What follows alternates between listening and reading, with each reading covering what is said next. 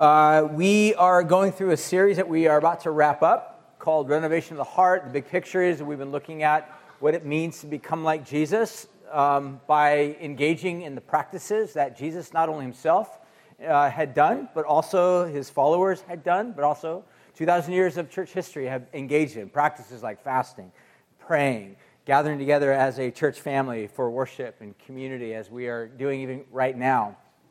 Today we're going to be looking, last week we looked at the subject of Sabbath and taking time to rest, to engage with God's people and to engage with Him. Today we're going to be taking a look at the practice of peacemaking. So then next week we're going to kind of summarize everything. We'll take a basic look at everything we've been looking at. We'll kind of bring it together and give some closing thoughts on this entire series. The week after that, we have a guest speaker, which I think you guys will be super blessed by. The week after that will be the week before Easter, and then we got Easter, and then after Easter, and then 2 weeks after Easter, we're going to have a special service because that will be a 25th anniversary church service that you guys will not want to miss. Yes, it's awesome. So we're going to spend some time celebrating what God has done, looking at His faithfulness, and then we're going to begin to jump into the series on the book of Daniel that we've been telling you guys about for quite some time. So that's a little bit of a layout for the next several weeks, if not month and a half, 2 months, whatever. So with that being said, what we're going to look at, so if you guys have your Bibles, once you get them ready, we're going to take a look at about 4 different verses. I'm going to read them all to you guys, and then we will I'll pray, and then we'll begin to get into the subject matter, looking at the subject of the practice of peacekeeping. So Matthew chapter 5, verse 9. Matthew chapter 5, verse 9. Open up there. Then jump forward to the book of John chapter 17. You'll need at least 3, maybe 4 fingers for this. John chapter 17, verse 20. Skip forward to the book of Philippians chapter 4. If you have no idea where Philippians is, I realize it might be a little bit in the off sequence here, but you can look in the table of contents. It's fine. Take your time. Philippians chapter 4. It's a small little book. And then Romans chapter 12. So Matthew chapter 5, John chapter 17, Philippians chapter 4, Romans chapter 12. And if you just completely ignored all that, we'll have them up on the screen anyhow. So you're welcome. You're welcome. You're welcome. We seek to cater to ladies. I'm just kidding. We love you. I'm just kidding. Just kidding. No, you're not supposed to insult your audience. So anyways, how about I'm going to have you guys stand one more time. We're going to read Scripture. How about that? Is that cool? Let's all stand. We're going to read Scripture. We'll pray. We'll get to work. It's a way of just showing reverence, respect to God and to His Word. So let me read this. Matthew chapter 5, verse 9 says this. Blessed are the peacemakers, for they shall be called sons of God. John chapter 17. I do not ask, Jesus prays to His Father, He says, I do not ask for these only, but also for those who will believe in me through their word. So he's looking forward to the future. He envisions people that will be followers of Him, that were not there with Him, but will be followers of Him due to the faithful testimony witness of those that were there with Him. So you know what He's looking at right now is you. This is Jesus praying specifically for you. Listen carefully to what He's praying. That's what He says. That they may all be one, just as you, Father, are in me, and I am in you, that they may also be in us, so that the world may believe that you sent me. Verse 22. The glory that you have given to me, I have also given to them, that they may be one even as we are one, I and them, you and me, that they may become perfectly one, so that the world may know that you sent me and love me, even as I am loved by you. Philippians chapter 4, verses 2 through 3. This is Paul's writing to this church community that lives in a city called Philippi. And that church community had people in that community, and people that inhabit a community oftentimes have conflict. I know none of you know nothing about that, but just imagine that you lived in a community there was a little bit of conflict or tension. So Paul is writing to this community, specifically singles out 2 people's names, 2 ladies. Their names are Euodia and Syntyche. He says, I entreat Euodia and Syntyche to agree in the Lord. Yes, I ask you also, help these women who have labored by my side with me in the gospel, whose names are in the book of life. Romans chapter 12. It's our last passage, because you're doing great. Romans 12, verse 14. Bless those who persecute you.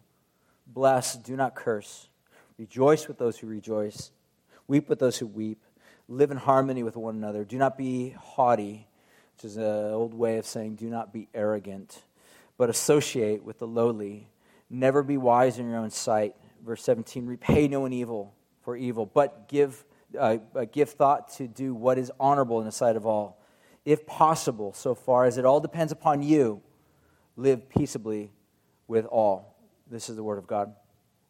And we ask you, Father, right now that you would just help your word to begin to reshape our heart, our mind, our thoughts, our desires. God, we want to walk in harmony, first of all, with you. We want to accept, God, and trust what you have accomplished for us through Jesus. But then, God, we want to begin to live into the peace that you call us to demonstrate on a horizontal level with others. So help us now, God, as we begin to unpack and think through carefully and consider what it means to be a peacemaker. And we pray these things in Jesus' name. We all said, amen. Why don't y'all grab a seat?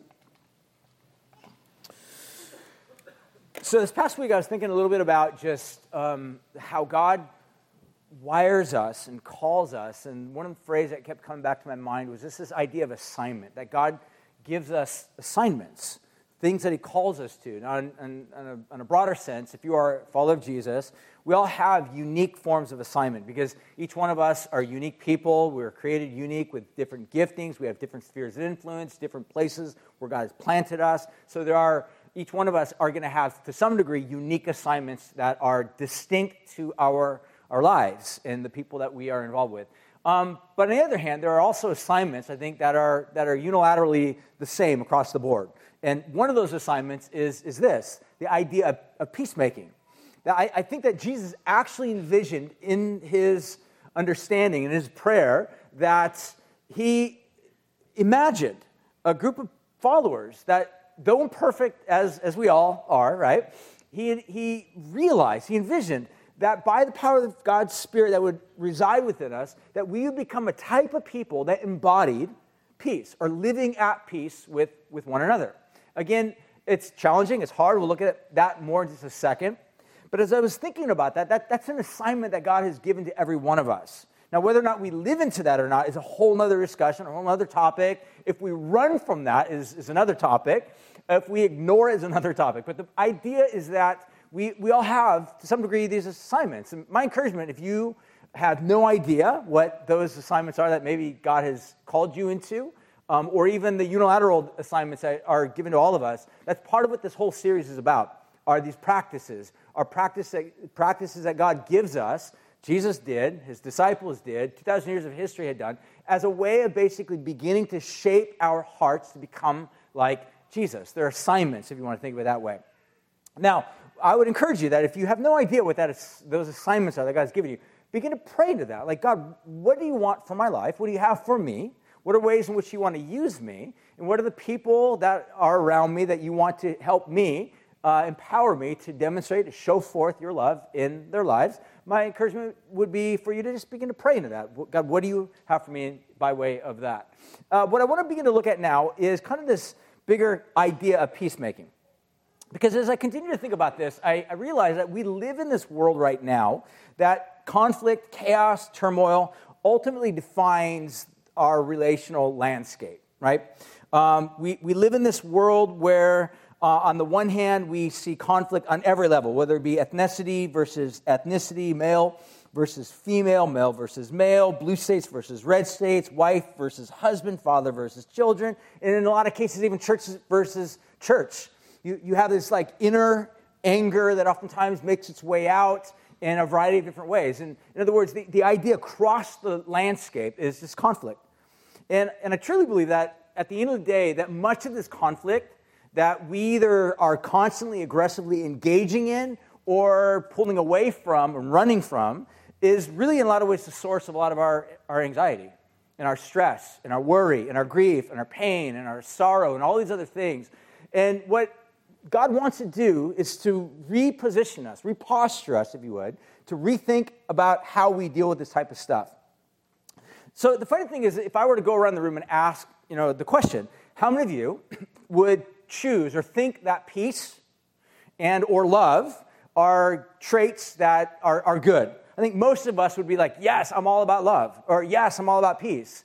And it's funny because you can turn on the news and you have, to some degree, I mean, in a lot of ways, this is kind of what like Facebook rants are all about. People are just like dropping and positing a lot of just anger and vitriol and frustration and whatnot. And yet somebody somewhere kind of comes on into those streams, whether it be a Twitter feed or whatever, and they're just like, can't we just all get along? Can't we just have peace? Can't we just all figure this out? So on the one hand, I think we would all be like, yes, we are all about peace. We're all about love.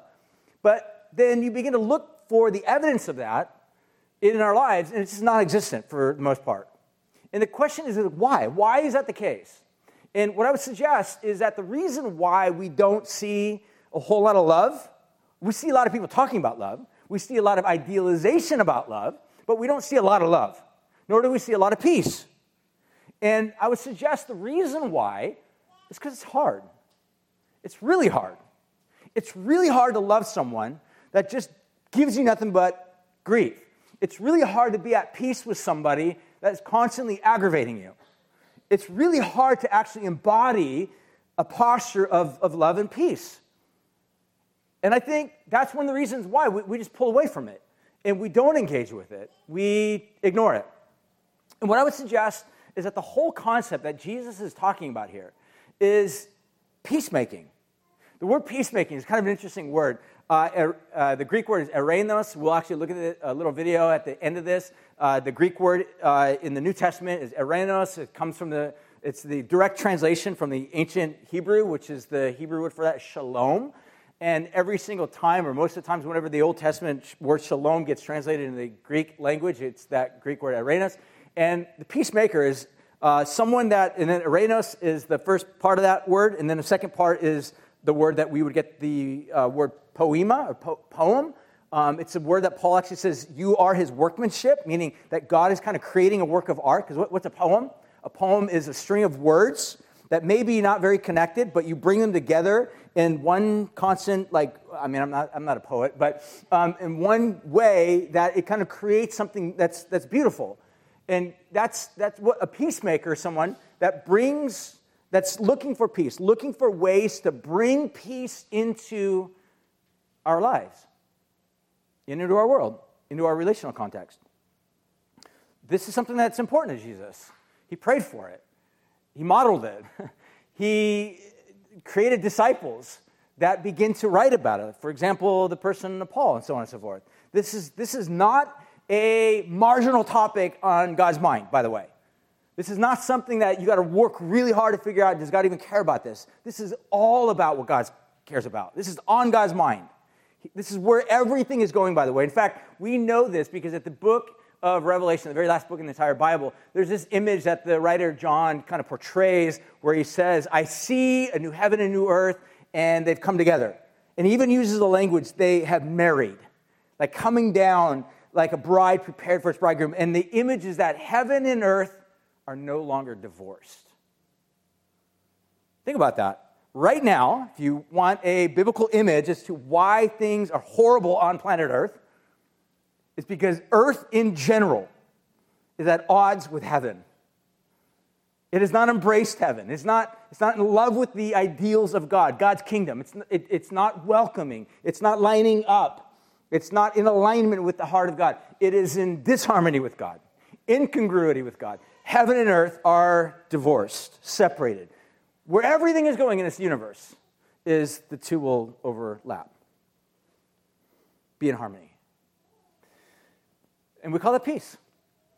And this is the idea that God says, because I'm doing this, I'm going to bring people into this. So the question I want to ask is there a practice that can reduce and or end hostility, unforgiveness, and conflict, and in its place demonstrate healing, forgiveness, and reconciliation? And the answer, obviously, is yes, peacemaking. That's what I want to look at here today. To kind of give a little bit of a definition, as we've been trying to do over the past few weeks, so we've been looking at these variety of practices. The way I would describe it is this. The practice of peacemaking demonstrates that Jesus has overcome the dehumanizing forces of sin and death. We can call that chaos, just chaos, and launched a new creation of life and peace through what we are celebrating in this season, his life, death, and ultimately resurrection. Like the story of the Bible is that something new has launched, and it's taking over what is old and dying and falling by way of the path of death. Jesus has launched new creation. So with that being said, what I want to begin to do now is I want to look at some of these passages and what do they teach that we just looked at. So I want to skip ahead and just look at these. Basically 5 things I want to look at. We'll kind of make some observations, then we'll circle back and we will look at a video, and then we'll end with some time to pray and just respond to the Lord. But number 1 is these passages, they teach us first and foremost that Jesus actually believed that peacemakers are blessed. Hence the phrase, blessed are the peacemakers. And again, this is Jesus teaching in what's commonly known as the Sermon on the Mount, Jesus' longest recorded sermon or message. And one of the things that he says at the very beginning of this entire sermon is blessed, or how happy, or how fortunate, how full of life, how full of God's favor. And again, there's a variety of ways in which you can think about this. It's a state of being acknowledged and recognized and satisfied. How blessed are those that are peacemakers. And then he goes on to say, for they shall be called sons of God. And again, it's gender inclusive, it's male and female. The idea is children of God. You will be children of God. But again, even I don't want to diminish the phrase sons of God, because in ancient patriarchal society, again, like it or not, the fact of the matter is having a firstborn son was really, really important. And it's a way of basically elevating it to a really, really high degree, saying those that are peacemakers are after the heart of God. You look like your Father as we live into this concept of peacemaking. And Jesus says you're blessed.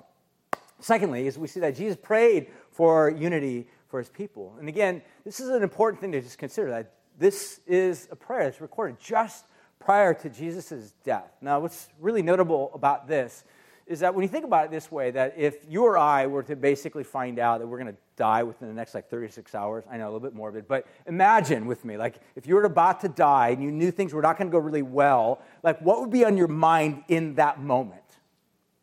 Apparently for Jesus, he knew he was going to die. He knew his mission was ultimately going to climax in this moment, and in that moment, what he does is he begins to pray to his Father for not only his immediate followers, but also the future followers, as I already mentioned, that they would be one, that there would be a unity about them. Again, this is so significant to Jesus. He's about to die. He knows he's about to die. And again, it's just not just like lay over, keel over, and die. It's about being tortured. It's about being abandoned. It's about having your best friends basically turn their back on you and run. It's about being shamed, not just shamed, but shamed ultimately to death. I know all the images and pictures historically show Jesus in some sort of a loincloth. He was probably naked. Imagine Jesus naked on the cross. This was the image of deep, utter, ultimate shame. And in that moment, he says, Father, please make my family one. Bring them together so they would love and serve and be one. So thirdly, Jesus actually believed that the unity of his people would be the most powerful testimony that he was sent by God to bring hope and salvation. And here, I just want you to listen to Jesus' prayer again. I'll let Jesus do the talking on this one. So just listen carefully what he had to say. Then you can draw your own observations. Just listen to what he says. Verse 21 of John chapter 17. That they may be one, just as you, Father, are in me, and I am in you. So he's pointing out that there is this incredible unity. Again, if you want to think of it this way, everything Jesus did, everything, without any question, any other shadow of turning or variance or whatever, every single thing Jesus did was always in perfect alignment with the heart of the Father. There was no incongruities, no turning, doing his own thing, no just kind of figuring it out on his own. Everything he did was in alignment and agreement with the heart of God, which is kind of cool when you think of it that way, because Jesus loved people a lot. Jesus went out to the marginalized and the hurting and the broken and the forgotten and those that were dehumanized and those that were chewed up in the jaws of religion and even militaristic world superpowers like Rome. Jesus actually cared about for all these people, which tells us God the Father must too. And then in this context, he says, as you and I are one, and he says, I in you and you in me, that they may be one, so that the world might believe that you sent me. Did you catch that? Just in case, I'll read one other little passage and we'll circle back. Listen to what it says. Verse 23, I and them, you and me, that they may become perfectly one, so that the world, again, Jesus is pointing to this like bigger picture, so that the world, so the bigger order of things that really is not much of an order, it's more of a chaos of things, that the world of chaos might know that you sent me and love them even as you love me. Did you catch that? What Jesus is suggesting, that when my people come together and they love each other, when they press into peace and learning to work through things and apologizing, and forgiving, and embracing and reconciling. Again, we'll talk more about that in just a moment, but when and how nuanced that is and how challenging in a lot of ways that is. But when my people do that, they step into one of the most profound testimonies that point to the fact that God so loved the world that he gave his son to this world to die for this world and then to give life to this world, what we would call as the hope of salvation. A guy named Francis Schaeffer, who wrote in the 70s, one of my all-time favorite writers, he wrote this little book that's just on this entire prayer and on this particular passage right here. And one of the things that he said is that the world has every right to judge us, whether or not we are truly loving each other, that when the world looks at us, as followers of Jesus, they are going to make assumptions. And the assumptions that they're going to make about God are based upon how we get along as followers of Jesus. So in other words, if we don't get along with others, then he, in his little book, basically says they have every right to question whether or not God is alive. They have every right because they have no substantial evidence to point to that would give them any other conclusion. But the flip side is true, that when the world looks at people who maybe are diverse and annoying and don't get along typically that great with each other, or might have a diversity of opinions or suggestions or ideas or methods by which we do stuff, but when the world looks at, look, we know this story, right? How many of us have talked to that person that's like, I can never believe in God because you Christians can't even get along with each other, right? There's 30,000, maybe 40,000 different denominations on planet Earth right now. It's unbelievable. Some of them, at the end of the day, are just kind of ridiculous in how the types of divisions happen. Like, I want this color carpet. No, I want this color carpet. Let's form a new church. Like it's kind of crazy, like that type of stuff. I'm not joking. I hear that happens. But I think most of us, at the end of the day, we would look at our lives. The fact of the matter is, if we are in Christ, we actually have more in common than what we actually do have in uncommon or unfamiliar with each other. And what Jesus is saying is that when the world that operates in this dog-eat-dog, tit-for-tat type of mentality, when they see Christians acting in that same way of holding on to grudges, holding on to vendettas, becoming full of vengeance towards other people, they can draw this conclusion that maybe God really is not doing anything in this world because his own followers are so stuck in the same ways that we broker in. Again, I'm not trying to put words into Jesus' mouth. I'm just trying to let Jesus speak what he's communicating and conveying. But he seems to think, we can go back to this 5 points. There we go. Somewhere. There we go. That Jesus actually believed that the unity of his people would be the most powerful testimony that he was sent by God to bring hope and salvation. Fourthly, it's not always possible, and here's a simple fact of the matter. It's not always possible to live at peace with all people. So this is implied, obviously, in the passage in Romans chapter 12, where basically Paul says, if it's as much as possible as it depends upon you, live at peace. The implication is that it's not always possible.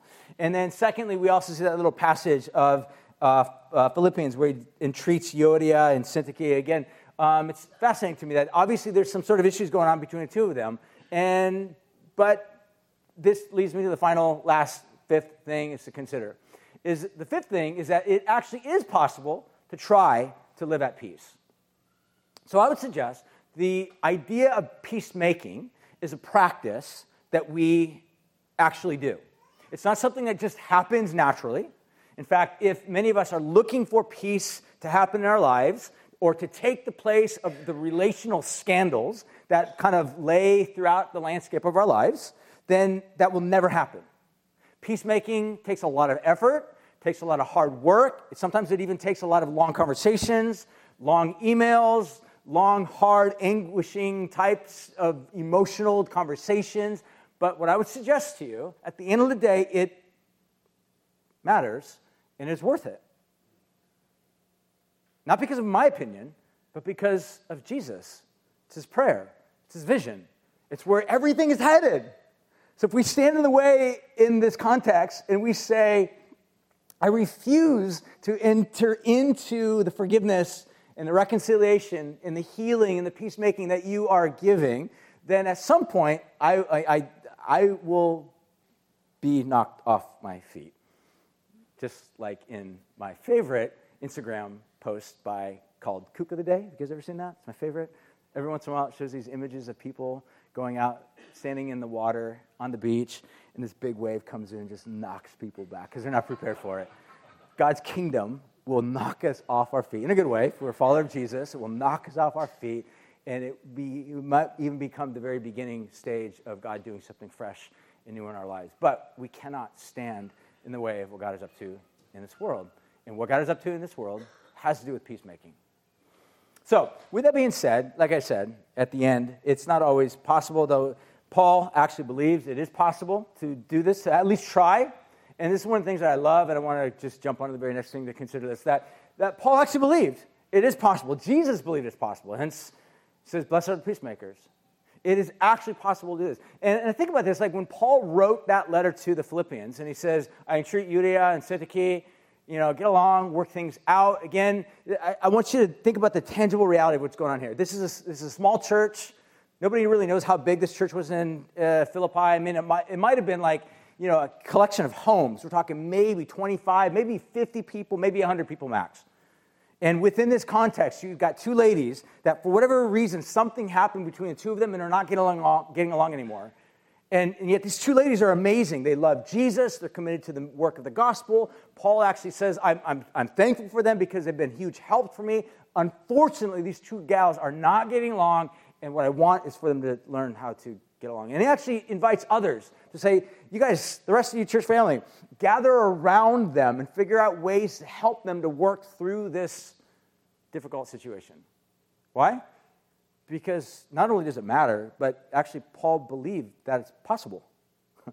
I love this. Paul recognized the power and the hope that's given to us in the resurrection of Jesus is even greater than the greatest grievances that you may harbor or hurts or wounds or offenses that you might bear.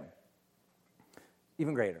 So with that being said, I want to move on to the last final things and just kind of ask some questions. First of all, I want to look at the thought of what is peacemaking? What the practice of peacemaking does not look like, okay? These are at least two things, right? Peacemaking does not look like becoming besties. I think it's really important to note this. It's not necessarily that the two of you are going to somehow go from this moment of deep grief and agony and hurt and pain and offense to now you guys are riding tandem bikes and wearing matching t-shirts. That might not ever happen. It might not ever happen. At least in this life, it might not ever happen. So that's important to note that. Number two, it involves forcing reconciliation on someone who is not ready. It cannot look like that. You cannot somehow force your way. You might have a deep desire in your heart, I really, really want reconciliation. I'm going to make this happen. It just doesn't work that way. Because it takes, as I kind of put in parentheses, it takes one to forgive, but two to reconcile. So this is what I want to say about this. Forgiveness and reconciliation are distinct. It's really important for you to note this. So forgiveness is something that you can actually enter into right now. If you have unforgiveness in your heart towards somebody, or you've been hurt or wounded or grieved, forgiveness is something that you can step into, and God begins to heal your heart. Even if they don't even if they don't repent or acknowledge their offense, you still, by God's grace, by help, can begin to forgive that person. Forgiveness is this act, this process, this practice of letting go of whatever that offense is. Sometimes that involves a deep, lengthy practice of acknowledging, recognizing. It's never turning away. It's really important to note this. That's cheap forgiveness, by the way. Just being you know what, I'm just going to turn my mind away from the deep offense that's there. That's not helpful, by the way. And Jesus, when he deals with deep offenses, never does that. He always deals with the actual sin or grievance. And again, there's different layers of this. I mean, there's small offenses, there's really big offenses like abuse or sexual abuse and so on and so forth. But the point of the matter is that forgiveness is distinct from reconciliation. Because reconciliation, it takes two people that are willing to say, I'm willing to work on this. And sometimes, to some degree, it involves a lot of rebuilding of that trust. So you cannot force reconciliation upon somebody. They have to be willing to kind of work with that. So that's one of the reasons why I said number 4, forgiveness or reconciliation is not always possible with everybody. You may want it, they may not, and at some point, until God begins to reshape the landscape relationally of their heart and show them, now, again, that might take weeks, it might take months, it might take years. It may not ever happen on this life or in this life. And you just got to accept that. You got to be able to learn the process and the hard challenge of learning how to forgive. And again, it's not easy. I want to be really clear on this. Forgiveness, and I should probably also add on here, forgiveness is not easy. It's never an easy process. Again, that's why I said there's degrees of offenses, and therefore there's degrees of forgiveness. So forgiveness may be a very, very lengthy process whereby you don't just simply once be like, I forgive him. It might be a reoccurring practice of thinking through what God has done for you and the grace that he offers to you, and then applying that forgiveness in that context. So with that being said, I want to finish with some other thoughts, and then we'll come back to that. So what does the practice of peacemaking look like? And I think at least 5 things that are derived from the passages that we just read. I'll go through these pretty quickly, and hopefully it'll make some sense. Number 1, I think it involves practicing blessing. This is where Paul says in Romans chapter 12, again, a great form of offense is people that persecute you. And this word that he uses to persecute is the word oppress, or to bring crushing down weight upon somebody else. Again, this could be somebody that's forceful or aggressive or not kind. It could be a rude boss. It could be a condescending spouse. It could be a wide variety of things. What Paul says is to begin to practice a blessing, learning how to bless those. Again, bless those who persecute you. This stuff doesn't come easy. I want to be really clear on this. It doesn't come really easy. I've been trying to create this analogy for you guys all the way along through this, is that these are like muscles in our lives that take time and energy and practice to begin to work up. So for many of us, the idea of actually blessing other people, now I want to also say that a blessing does not necessarily mean endorsing, nor giving a person a free pass. So if someone is aggressive or forceful or manipulative, that doesn't mean you just simply turn away from it and ignore it. That's not helpful for that person. What they need is to be confronted by that sin and a simple proclivity and action, and then by God's grace begin to help them to see the error of their ways and how it causes great danger. But again, the practice of learning to bless those who persecute you is a muscle that Jesus does. Jesus invites his followers to do. Paul just simply reiterates what Jesus said. Secondly, it looks like practicing empathy. And I think this is where Paul says, rejoice with those who rejoice, weep with those who weep. And then he goes on to say, live in harmony with those around you. The idea that I think he's describing here is empathy. And empathy is really this ability to be able to kind of get into another person's mindset. I think, honestly, this is one of the number one reasons why you cannot have, I mean, every once in a while it might happen, but you cannot, in general, have a decent conversation on Facebook or Twitter. Because it lacks empathy. It lacks anybody actually stepping in and asking questions like, well, tell me, why do you think this particular way? Why do you think this about this particular political subject matter? Why do you think this about this particular situation over here? Nobody asks those questions for the most part. And I'd say nobody in generalist type terms. But most of the time, people don't ask those questions. So in other words, what it means is that people, for the most part, we are not wired to want to even know how another person is thinking. In other words, we are non-empathetic creatures by nature. This is a muscle that needs to be exercised. We enter into other people's suffering. We enter into other people's joys. We ask what are the things that make you happy, that bring you suffering, that bring you grief? That's part of the process of rehumanizing someone. You know that, right? One of the reasons why it's so easy in our culture today to just become critical of other people or to criticize others or to just talk condescendingly about other people is because what happens at some point in our minds, we're just like, well, they're just an idiot. Or they're just a stupid person. And what we do, we are literally dehumanizing that person. And the moment we dehumanize that person to subhuman level, now it's really easy to just omit them, to say anything nasty about that person. But what happens if you sat down and had coffee with that person? and listen to their story and begin to understand a little bit about maybe why they began to do the things that they had done, or why they live a certain lifestyle that they live, or why they act the way they do, then what you'll begin to understand is maybe they're just a human being that has deep hurt and grief and pain and loss and challenges that they're in process of working through, just like you. And it's a muscle that we begin to practice. But it's a muscle that begins to lean into this overall practice of peacemaking. You cannot have peacemaking without empathy. And I would even argue that Jesus is the most empathetic person ever to walk this planet. How? He stepped into our suffering. You know this, right? This is why the writer of Hebrews says, don't you know that we have a high priest that's not like the order of Melchizedek, or that's not like the order of Aaron's priesthood, or not like any other priest that's ever lived on this planet. He knows how to help you because he suffered. He knows what betrayal looks like. He knows what it means to invest in friendships and have those friendships go south. He knows what it means to have others talk smack about you behind your back. He knows what it means to basically have everybody abandon you. He knows because he felt it himself. Empathy, powerful. Thirdly, he says practice, I would say practicing humility. This is where Paul would go on to say in Romans chapter 12, I'll just read it, verse 16, he says these words.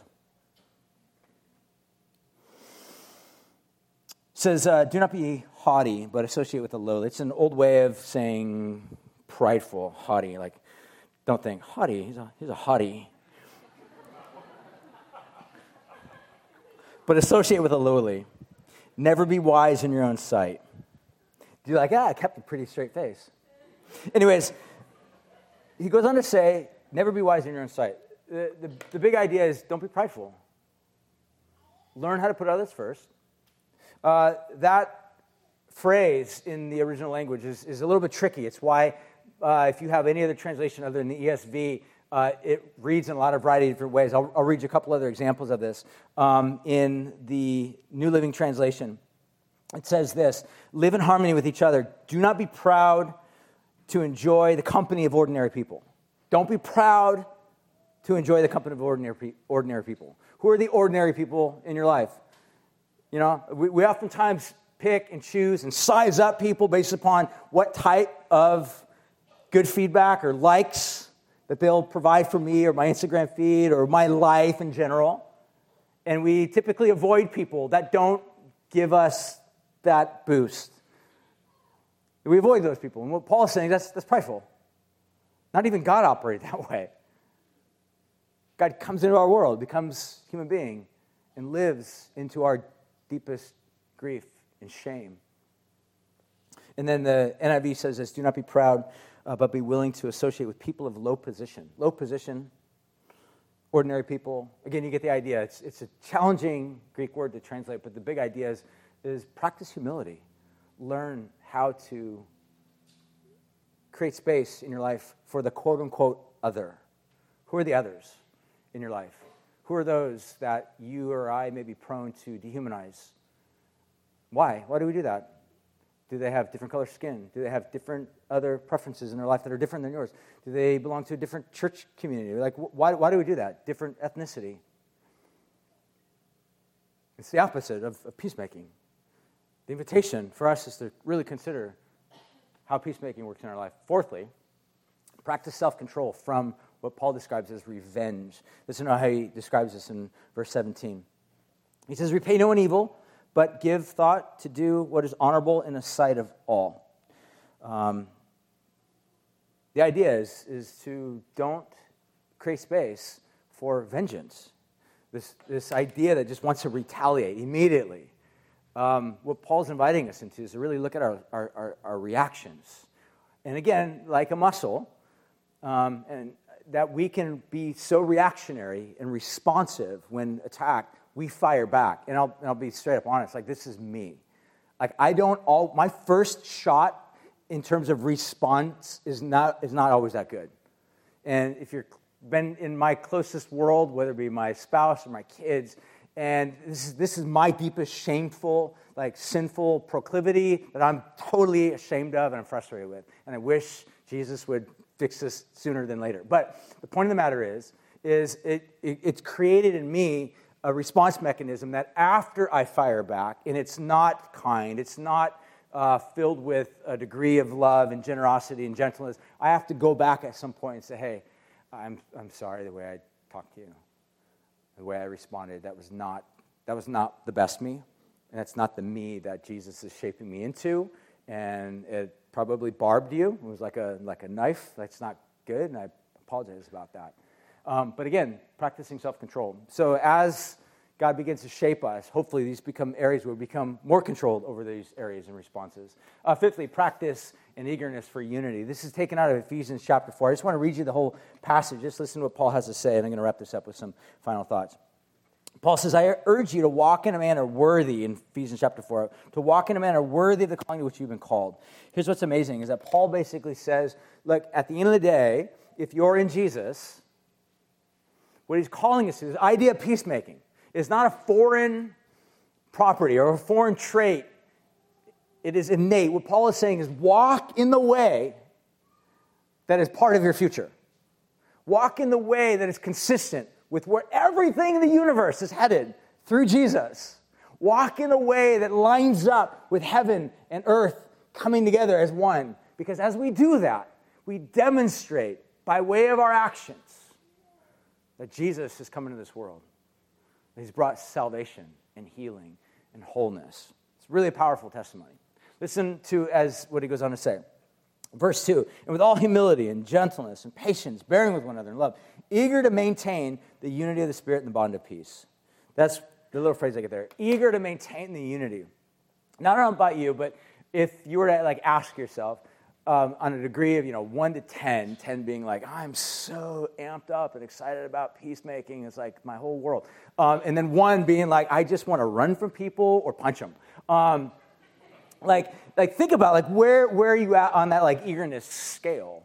What Paul says, practicing this eagerness, eager to maintain the unity of the Spirit. Is that our aim?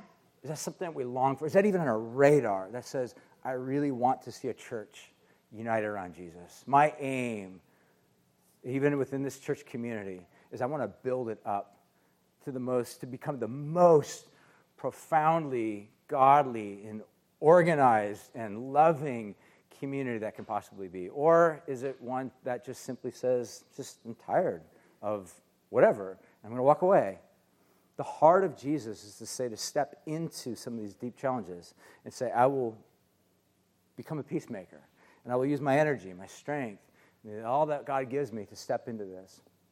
So what I want to kind of finish up with just some thoughts with regard to this is I want to look at one final thing, and I'll just kind of geek out with you guys real quick, and we're going to watch a little video. So I want to give you this final thing to consider. Again, it's kind of a big, geeky, nerdy type of thing, but it's what's called the indicative imperative paradigm. None of you knew that I was going to go here, so you're welcome. But I want you to think about this. It actually makes a lot of sense, and it's really profound. Just listen to this idea.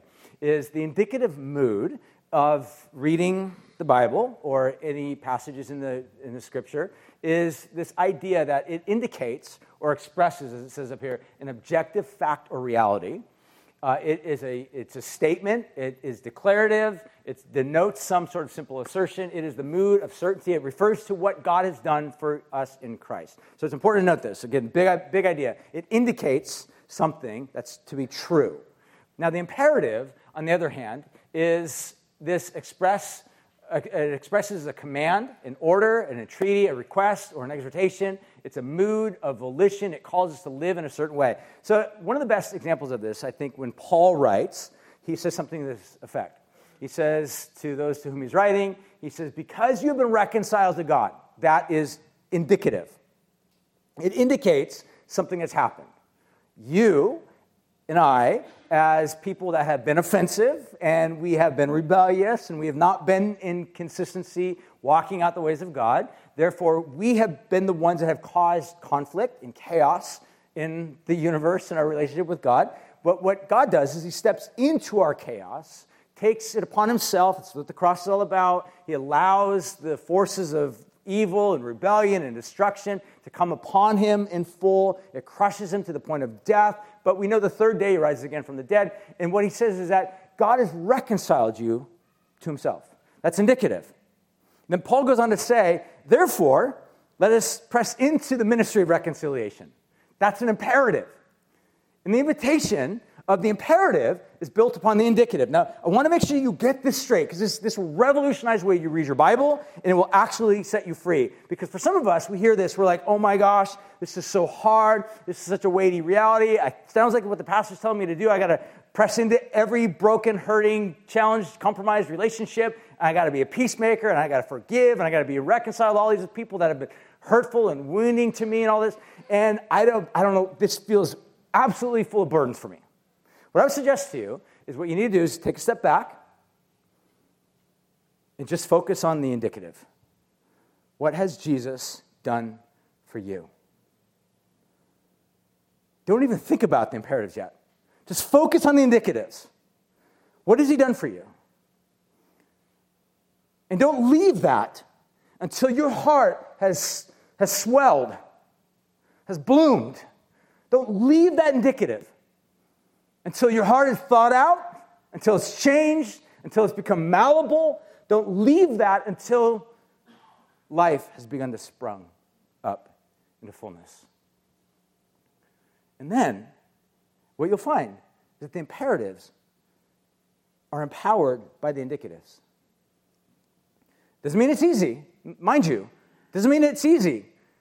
Because always, I don't care where you're at in life, no matter what type of challenges or hardships that you have faced, love and forgiveness and peacemaking are the most idealized concepts in our world today. Everybody talks about them. Everybody idealizes them. But many people do not step into them because, like I said at the beginning, they're very, very hard. But what I'm suggesting is that as followers of Jesus, we have been brought into a narrative that is about a God that has stepped into our lives in the brokenness, in the turmoil that has been brought upon by our rebellion. And he says, I love you, and I will never, ever leave you or forsake you. I will wash you, I will cleanse you, I will forgive you, and I will be with you for all eternity. And I will be yours, you will be mine, and your life will be totally new. Let that truth saturate the deepest roots of your life. And then you can begin to consider, what are the areas in my life that God is calling me to step into those broken places, those hurting places, those challenged places, those compromised places. Again, it's going to look differently. There are so many different things I could probably say, but I'm not going to, and I'll leave you with this final thought, and then we'll watch this video, and then we'll wrap it up.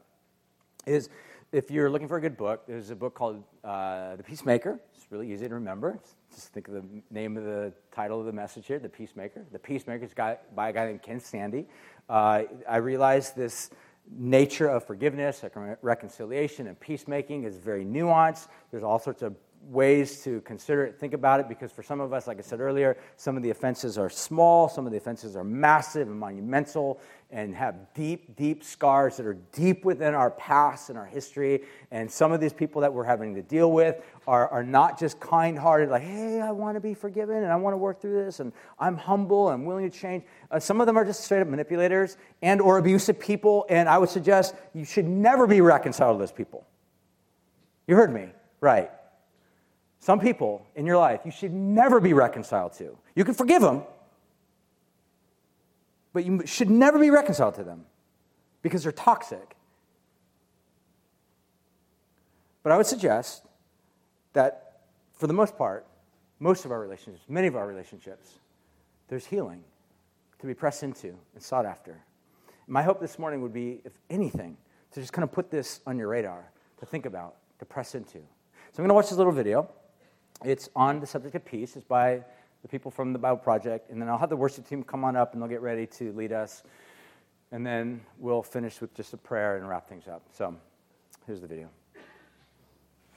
The word peace is common in most languages. People can talk about peace treaties or times of peace. It means the absence of war. And in the Bible, the word peace can refer to the absence of conflict, but it also points to the presence of something better in its place. In the Old Testament, the Hebrew word for peace is shalom. And in the New Testament, the Greek word is eirene. The most basic meaning of shalom is complete, or whole. The word can refer to a stone that has a perfect, whole shape with no cracks. It can also refer to a completed stone wall that has no gaps and no missing bricks. Shalom refers to something that's complex with lots of pieces that's in a state of completeness, wholeness. It's like Job, who says his tents are in a state of shalom because he counted his flock and no animals are missing.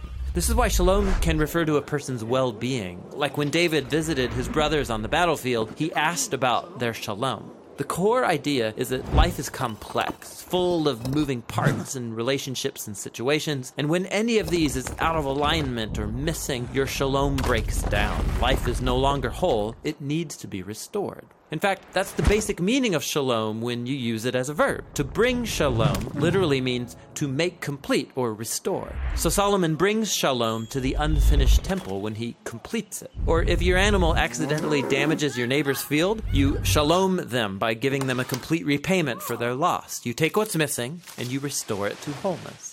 The same goes for human relationships. In the book of Proverbs, to reconcile and heal a broken relationship is to bring shalom. And when rival kingdoms make shalom in the Bible, it doesn't just mean they stop fighting, it also means they start working together for each other's benefit. This state of shalom is what Israel's kings were supposed to cultivate, and it rarely happened. So the prophet Isaiah, he looked forward to a future king, a prince of shalom. And his reign would bring shalom with no end. A time when God would make a covenant of shalom with his people and make right all wrongs and heal all that's been broken.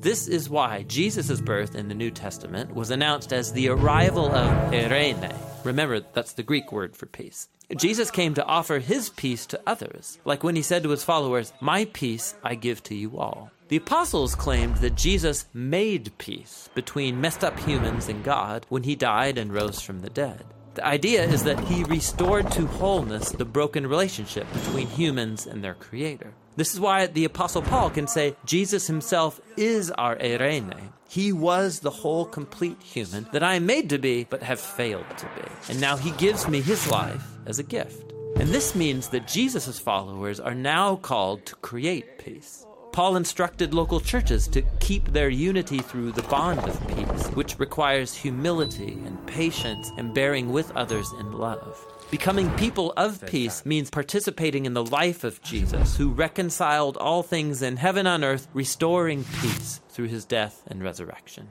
So peace takes a lot of work, because it's not just the absence of conflict. True peace requires taking what's broken and restoring it to wholeness, whether it's in our lives, our relationships, or in our world. And that's the rich biblical concept of peace.